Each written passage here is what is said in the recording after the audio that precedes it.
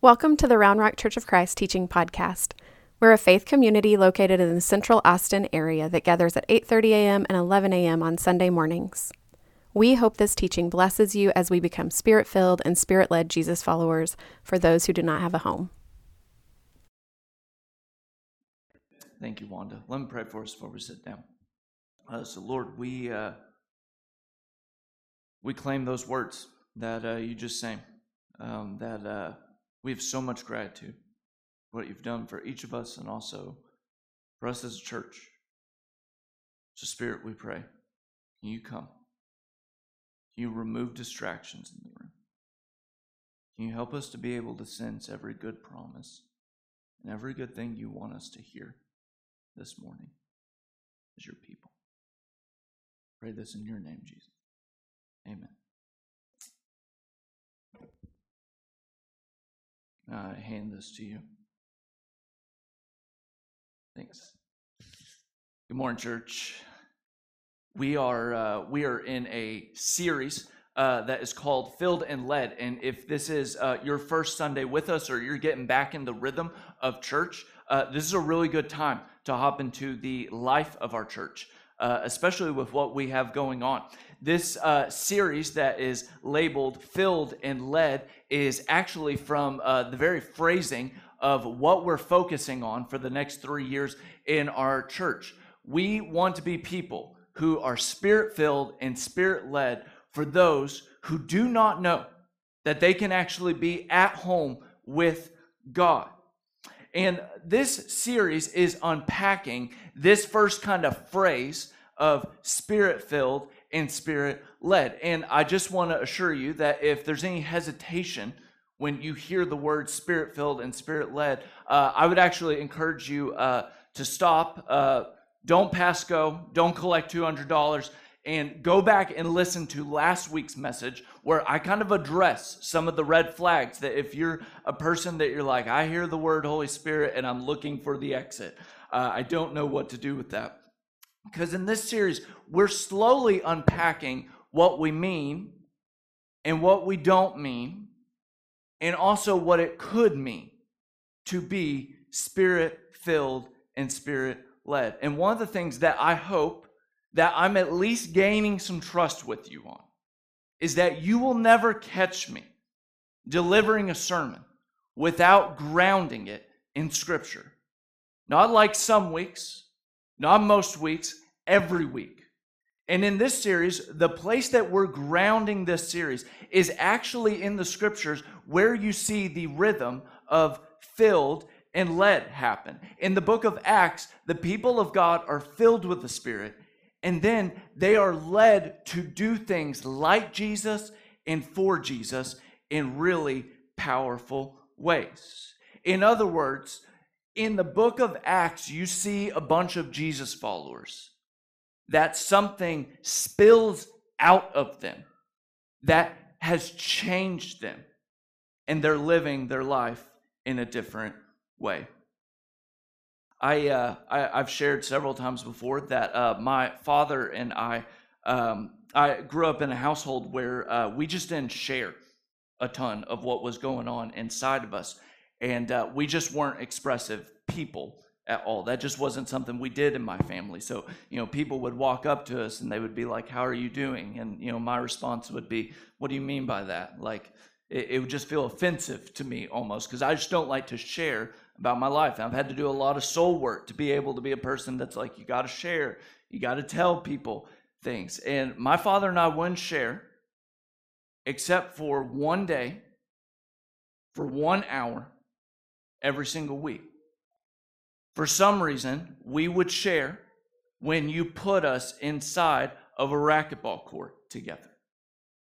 And I don't know what it was. I guess it's when you put two men that are hot and sweaty and exhausted together, that the emotions would just come out of us, and it would be awful. There were moments where we broke a couple rackets out of frustration. There were hearts that were broken. We would scream while we were in the room. Other people in the recreation center would go towards our court just to see what was happening inside that court. They'd be like, they hate each other. And it's like, no, we actually love each other. We're just actually working out our frustrations and our complexities. I wasn't just hitting the ball. I was working out why I had a curfew at a certain amount of time when I hit that ball. Because one thing is true that we experience just as humans, and I experience in that racquetball court, is that what is going on inside of you does spill out of you one way or another. And many times, if we don't like what's going on inside of us, usually one of our first instincts is to keep filling our lives with more things that maybe make us feel a little bit better with what's going on inside of us. Henry Nouwen, who is this legendary spiritual writer of probably the last century for us, he says it candidly, just raw emotion for what many of us feel in our day-to-day lives. He says it like this: we experience our days as filled with things to do, people to meet, projects to finish, emails to write, calls to make, appointments to keep. Our lives often seem like overpacked suitcases, busting at the seams. And although our lives are very full, we have this lingering feeling of never feeling like we fill our obligations. The great paradox of our time, hear this. The great paradox of our time is that many of us are busy and bored at the same time. While running from one event to the next, we wonder in our innermost selves if anything's really happening. While we can hardly keep up with our many obligations, we're not sure what difference it's making. In short, while our lives are full, we still feel unfulfilled. The good news of God this morning, that some of your souls are aching to hear, is that there is fulfillment waiting for you. And it's not a fulfillment of adding more things to your life, but it's actually being filled with someone in your life. And you may ask the question, how do we know that? We actually know that because we literally see the disciples, the people who took Jesus' words very serious. We see something different happen for them. You know, we covered last week that Acts is like this 2-volume. In the first volume, Luke, the gospel writer, he tells about these disciples who they are a hot mess. They can't tie their shoelaces together. They're filled with anxiety. They're filled with misunderstanding. They're filled with doubt. And then when you get to the book of Acts, you see the opposite. These guys are filled with bravery, with boldness, with confidence. Even when the temperature is turned up in the room for them, even when they're in situations they do not care to be in, they are filled and led. Not because of anything that they have done, but because they're filled and led by the Holy Spirit. What is available to the disciples to be filled and led by the Spirit is available to you in your life to be filled and led. Last week, when we covered the first half of Acts, we actually talked about 3 fundamentals to kind of know when talking about the Holy Spirit. And we're finishing the latter half of Acts today. And I need to hand just 3 more fundamentals before we get too deep into this series. Because if you want to be a person who is filled and led by the Spirit, you need to also be aware of who the Holy Spirit is and what the Holy Spirit does. So if you have a Bible with you this morning, I would encourage you to turn to Acts 1. I've said in previous weeks before, it would be really great for you to bring a physical Bible. I highly recommend a journal Bible. This bad boy will change your life. You can write all the notes on all the sides all the time. And that is my recommendation to you. Because as I go through this series, there's just going to be things that I need to touch on scripturally that I would love for you to note, but we do not have time to go deep into them.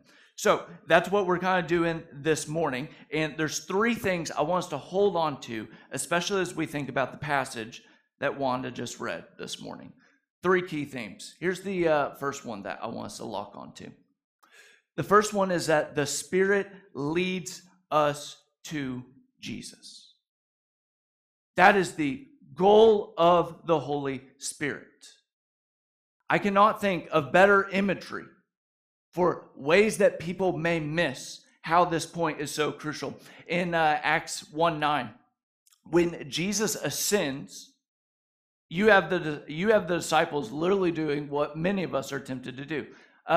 When he said this, Jesus, as they were watching, Jesus was lifted up and a cloud took him out of their sight. Anytime you see cloud in the scriptures, you should be aware of God's presence, God's activity. While he was going, they were gazing up towards heaven. And suddenly, two men in white robes stood by them. And they said, "Hey, men of Galilee, why do you stand there looking up towards heaven? This Jesus who has been taken up from you into heaven will come in the same way as you saw him go into heaven the first time." I cannot think of a better image of how some people approach the life of Jesus. That the life of Jesus is just standing and gazing, almost as if you're just waiting for heaven. That there's this kind of discipleship that's tempting, that we view believing and following in Jesus as simply standing and waiting for heaven. We say, "I believe these things, and now we're waiting for Jesus to make the next move." It's as if we treat the story of Jesus as a story that has happened instead of a story that's actually happening. You know, I've said this several times to our church, and I still think it's the most profound quote that I've got for you. Jesus is not Abraham Lincoln. Right? Like that feels pretty profound. Like when we talk about Jesus, Jesus is not some dead religious leader that we just quote and we keep memories about. Jesus is the risen Lord. And because Jesus is the risen Lord, that means that the ministry of Jesus is continuing in our lives. That Jesus is, there were plenty of dead religious leaders that are out there. But Jesus as the risen Lord means Jesus is still teaching and he's still guiding us. He's teaching and guiding us by his Holy Spirit. Even John, when he's reflecting in Jesus' last words, he says, "But the advocate or the helper, the Holy Spirit, whom the Father will send in my name, will teach you all things. And he'll remind you of everything that I have said." The Holy Spirit is the one who directs us to Jesus, who takes us deeper into Jesus. I guess one way to say it is, Jesus doesn't leave you hanging with an IKEA book and is like, "Here you go, figure it out, put this thing together." The Holy Spirit helps us and leads us to Jesus. You know, it's also really interesting that Jesus doesn't take him to heaven with him. What's up with that? That Jesus, is he concerned about them going to heaven? Yeah, in one way, absolutely. But also, it seems like Jesus is more concerned about heaven going into them than getting them to heaven. As if there's something to experience here of the life to come in this present moment. That Jesus wants heaven to get into us. You know, I think a life of standing and gazing just about heaven and Jesus is kind of a life that says something to the equivalent of I believe his claims. I believe him. I definitely want to avoid whatever the whole hell thing is going on. So I definitely believe this. And maybe if I say yes to this, God will help me out. And I've kind of got a plan with my life. And maybe he'll help me if I help him. And that's kind of a standing and gazing kind of view of God, instead of a God who wants to give you a gift and help guide you into the life that is coming through the Holy Spirit. Maybe one more way of just saying it is, have you ever had a gift card? You ever had the experience of a gift card? I got one a couple weeks ago from Olive Garden. I know, remember the tiramisu? I got one from Olive Garden. It was the best feeling in the world. You know why? Because gift cards, they keep on giving. When you first get a gift card, it's the best feeling because it's a blessing. There's an assurance of like, I'm going to be covered at some point. And then you get the second feeling when you actually hand that gift card and you claim it, that you actually receive the blessings behind that gift card. Sometimes I wonder if we treat the Holy Spirit as this gift that we have, but we do not claim the blessings that are behind it. The Holy Spirit will take you to Jesus, and he'll make you curious about Jesus. Here's the second one. Hang with me, 8:30. You are asleep this morning. All right, here we go. Second point. The Spirit fills us to be Jesus. You know, it's very interesting at the end of Acts 1. It is important to recognize Jesus' final words. He doesn't rally the boys together and he's like, look, your small group, they're going to need to be hanging tight with each other. He doesn't bring the boys together and he goes, you're going to need to read more of the Torah and be ready for this.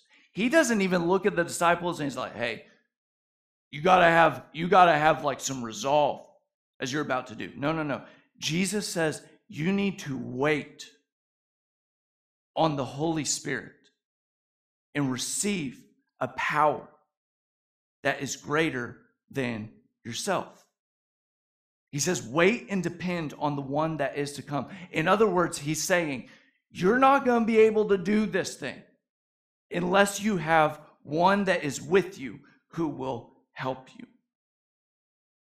There is a story that's kind of happening underneath the story as Jesus is telling this. Sometimes I like to say reading the Bible kind of feels like you're watching a Marvel movie. If you've ever watched a Marvel movie, which I say God bless you at that point, because there are 32 of these movies, and there are 25 shows that coordinate with these movies. It is the most complex storyline you've ever experienced. And then if you watch a Marvel movie with someone who has watched all the movies, it's intense because someone can just pick up a spoon and they're like, oh my goodness, they picked up a spoon. And you're like, what's the significance of them picking up a spoon? You know, like we've experienced this before where you step into a story and you're like, there seems to be a lot more happening in this story than what I'm even seeing. The people who read the stories of God and would hear the stories of the scriptures would have some of that same feeling. In the story of Acts 1, there's a story that's happening underneath the story. Because any of God's people who heard this story would immediately think of this random story that would happen in 2 Kings 2. Maybe some of you are familiar with it. It's this story of Elijah and Elisha. And Elijah has come to near the end of his ministry. And this is the conversation between these two prophets, between the older one and the younger one. So when they had crossed, Elijah said to Elisha, tell me, what can I do for you before I'm taken from you? Elijah responded, let me inherit a double portion of your spirit. You've asked for a very difficult thing, Elijah said.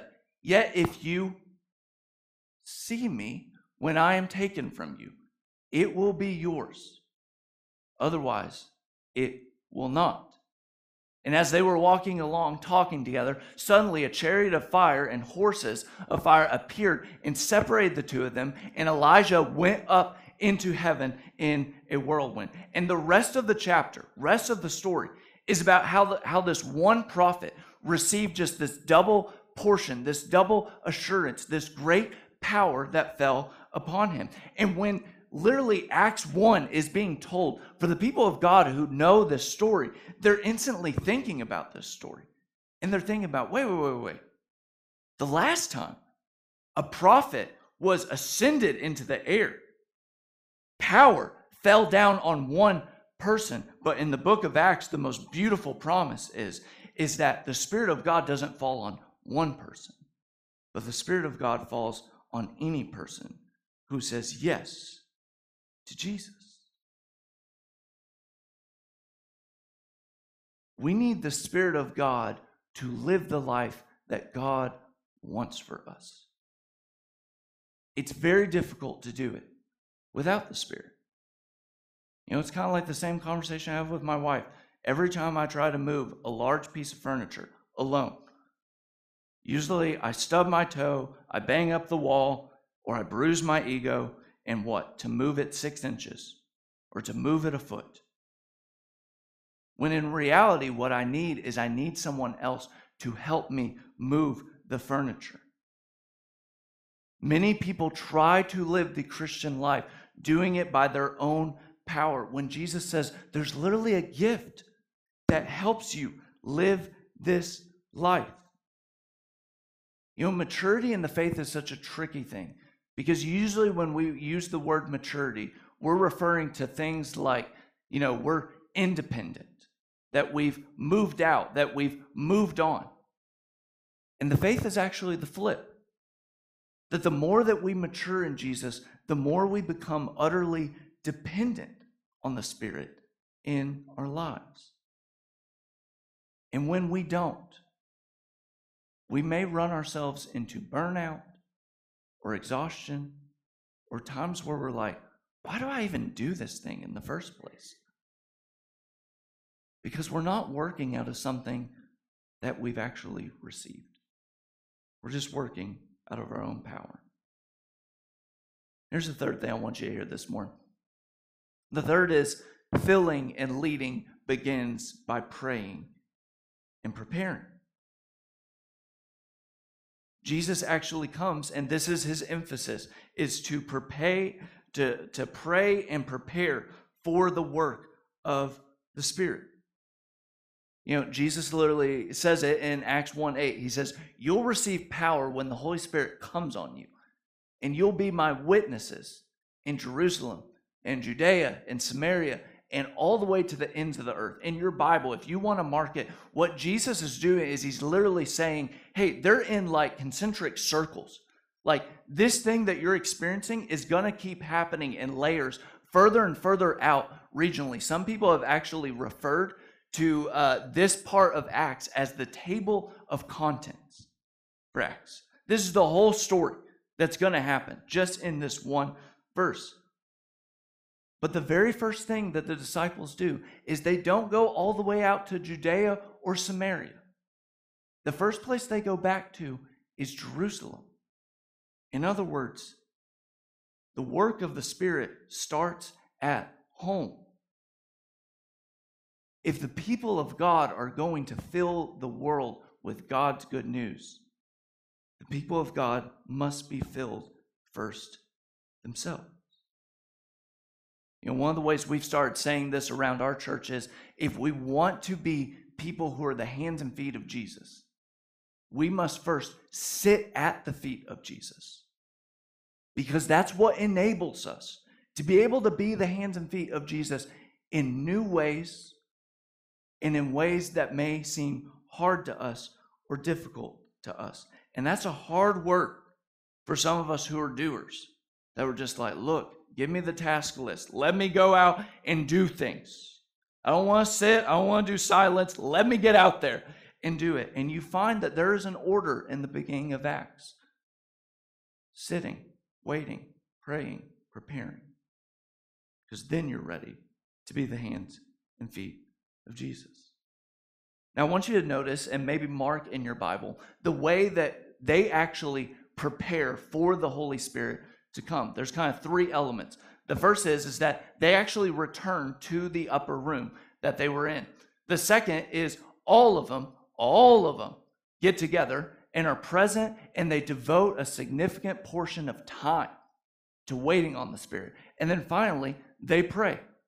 If you're looking for kind of what are the elements of preparing for the work of the Holy Spirit, you've got they are returning together, they are devoting time with each other, and they are praying together for the work of the Spirit. You know, Karl Barth, who is one of the most influential people in how a lot of us think about the Christian movement, said that based off of this verse, the giving of the Spirit does not come through running. It comes through kneeling. That we have to pray and prepare for the work of the Spirit. And your next question may be like, why we got to pray for that? Why we got to prepare for it? Like, why do we have to do those things? Because we have to learn the movements and the way of God. It's not intuitive for us. We have to be intentional with it. Literally, there's mirror moments in the rest of Acts where when God's people get together and they devote time and they pray and they worship, they hear, they receive direction. One example, and I'll come back to this text later in the series, but while they were worshiping the Lord, who was it? The disciples. While they were worshiping the Lord and fasting, the Holy Spirit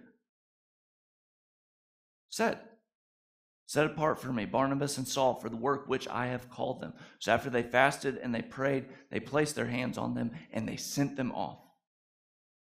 Throughout the rest of the New Testament letters, when Paul is working it out with people, what it means to follow Jesus, he literally writes things like this: "I pray for your hearts to be flooded with light so that you can understand the confident hope that was given to those who he's called.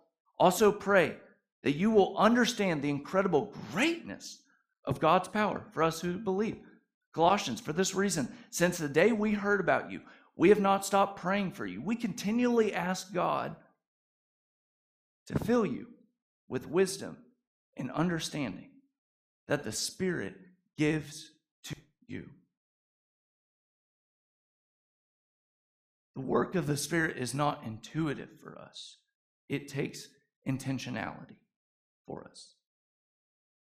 We have to devote time. We have to pray. We have to come together. And actually, we start to catch what God is doing when all of us get together. It's intentional. And ever when we started this vision, as far as talking about it in April, one of the things that we said is we were going to be intentional when it came to life with the Spirit. And we've reached kind of a point now where there is an invitation for us to actually come together and be people who are intentional with the life of the Spirit. So you may recognize this slide. This is the slide that we talked about when we rolled out the vision. We said that there was kind of 6 initiatives, 6 kind of lanes we would be working in.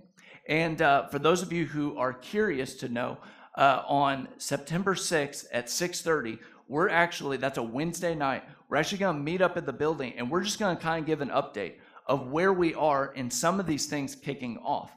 But what I want to highlight to you today, you can come to this and be able to hear all these, but what I want to highlight today is just one lane of this vision. And it's specifically this one. When we went through the vision, one of the things that the vision team did, one of the things the leaders and the spouses and the ministers here all did, is they did what was called a Holy Spirit listening session. And you may hear that language and you're like, that's very peculiar. And can you point to me where that is in Scripture? That is our own language. But it's language that literally describes our version of joining the upper room. Our version of praying and devoting space to be attentive to the Holy Spirit. And one of the things that we want to do and provide the opportunity to is anyone in the life of this church to actually go through this same process, to actually participate in a Holy Spirit listening session.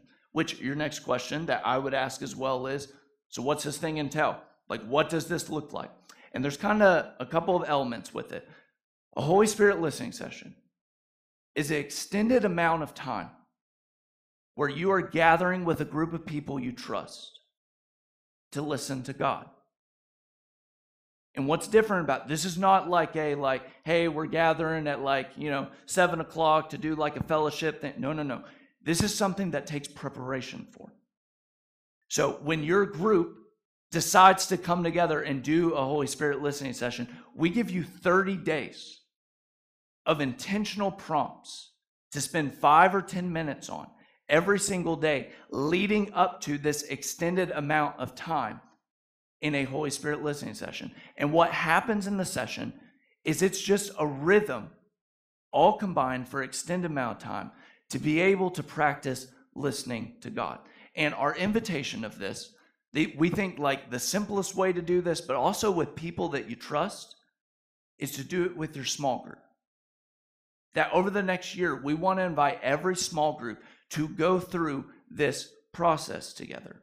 And for someone who may be in the room this morning that you're like, this sounds intriguing to me, but I'm not a part of a small group, that does not exclude you whatsoever from this rhythm. Actually, if you want to email Matt Delano, if you haven't met Matt Delano, like Jewel of Round Rock Church of Christ, but you can email Matt and be like, hey, I would like to hop into a Holy Spirit listening session. I'm not a part of a small group, and Matt will help you get there. But this is an opportunity for all of us together as a church to train ourselves in listening for the movement of the Spirit. I know sometimes when I deliver sermons, some of you walk out and you're like, I don't know what the point he was trying to make was today. Sometimes I walk out thinking the same thing. The point's very clear today. The response to the sermon is when your small group leader comes to you and says, we have an opportunity to do a Holy Spirit listening session. This is the response. Say yes. We don't need some people. We need everybody to walk through this. And I can't look at my eyes. I can't tell you. I can't tell you other than some people have done this session and they've walked out and they're like, that was really refreshing. That was great. Other people have walked out and they're like, some things about my life with God need to change. There have been other people who have walked out of these sessions and have encountered God in very unique ways that they have not encountered before. We want that for everyone in this church. So a final word, because I'm very realistic. I want to speak to those of you in the room who you just heard what I said, and you just said, that sounds great. Sounds good for other people. I don't care to do that, and I'm not going to do that. I want to speak to those people just in the room for 1 second. You know, when I got married, there were a couple things that Zane Witcher just avoided like the plague. Okay? There were just some things I was like, I'm not doing that. I'm not doing that, okay? I try to stay away, okay, from Steelers fans. I try to stay away from people who don't clear off the countdown in the microwave. I stay away from loud motorcycles that are just loud for the sake of things. And also, Zane Witcher stays far away from anyone who wants to put a needle in him. And when I got married, because of my spouse's health background, she said, hey, every year I want us to go to the doctor and do a checkup. I'm like, checkup? Okay, I can do a checkup. She's like, I want us to draw blood every year. You want me to draw blood every year? She's like, yes, because it's important to me that I know where you are vital-wise. You know what I did?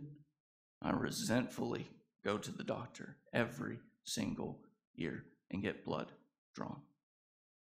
Not because I care about it, but because I care about her. And to care about her means I have to care about what she cares about. My ask to you, if you hear of a Holy Spirit listening session and you say, I don't care to do that, what I'm asking you is to do it because you care about the people who care about you in your life. Do it for them. You know, if I can speak just super directly, like I'm asking some of you, like, do not take this experience away from your spouse. If your spouse wants to do this for them. If you're committed to a small group, please do not let your posture be like, no, I'm not doing that. please, if you care about those people, please do this with them and for them. There's nothing wrong with a vital check. You can come in of it and come out of it. All it does is it just gives you a vital check. Where are you in your life with God? I guess I also just sense for a couple of us that we're just like, if we're just really frank, I just feel a little bit uncomfortable. I like coming on Sunday mornings. That's kind of my rhythm. That's what I do. Don't ask me to do something that's outside of that. And I guess I just want to remind us what my mentor told me a long time ago. He was just like, Zane, you're not going to get to know the Comforter unless you're willing to get a little uncomfortable. We'll walk you through it. We'll give you 30 days. We'll let you know everything that's happening in the room. But my ask to you is please, please consider. Consider because we want to be Spirit-filled and Spirit-led people. So, Lord, I pray for us as a group. Lord, we want to receive every good blessing that you have for us. In Spirit, we recognize you're the one who is working all around us and in us, and we just want to claim those things that you're doing. So, Lord, we pray, can you help us to be brave together? God, I pray for those who may feel like they are on the fence. I pray that you give them courage or love for the people who love them to give this a shot. Because we want to be attentive to you. Spirit, may you bless us as we wait and pray to be a Spirit-filled and Spirit-led church. In your name we pray. Amen.